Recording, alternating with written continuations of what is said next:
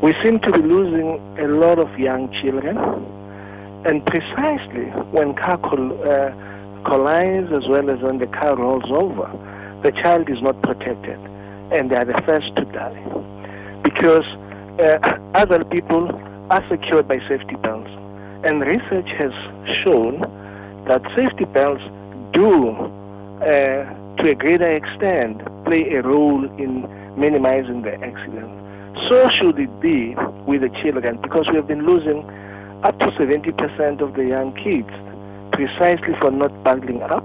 So it's important that we have these child restraint seats to ensure that we mitigate and prohibit unnecessary deaths and unwarranted deaths of our youth.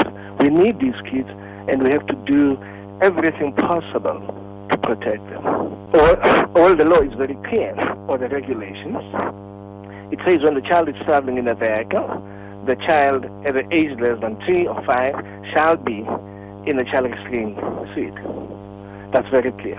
But I know what would be the issue, the question of affordability, the question of the fact that most of the South Africans are traveling through public transport.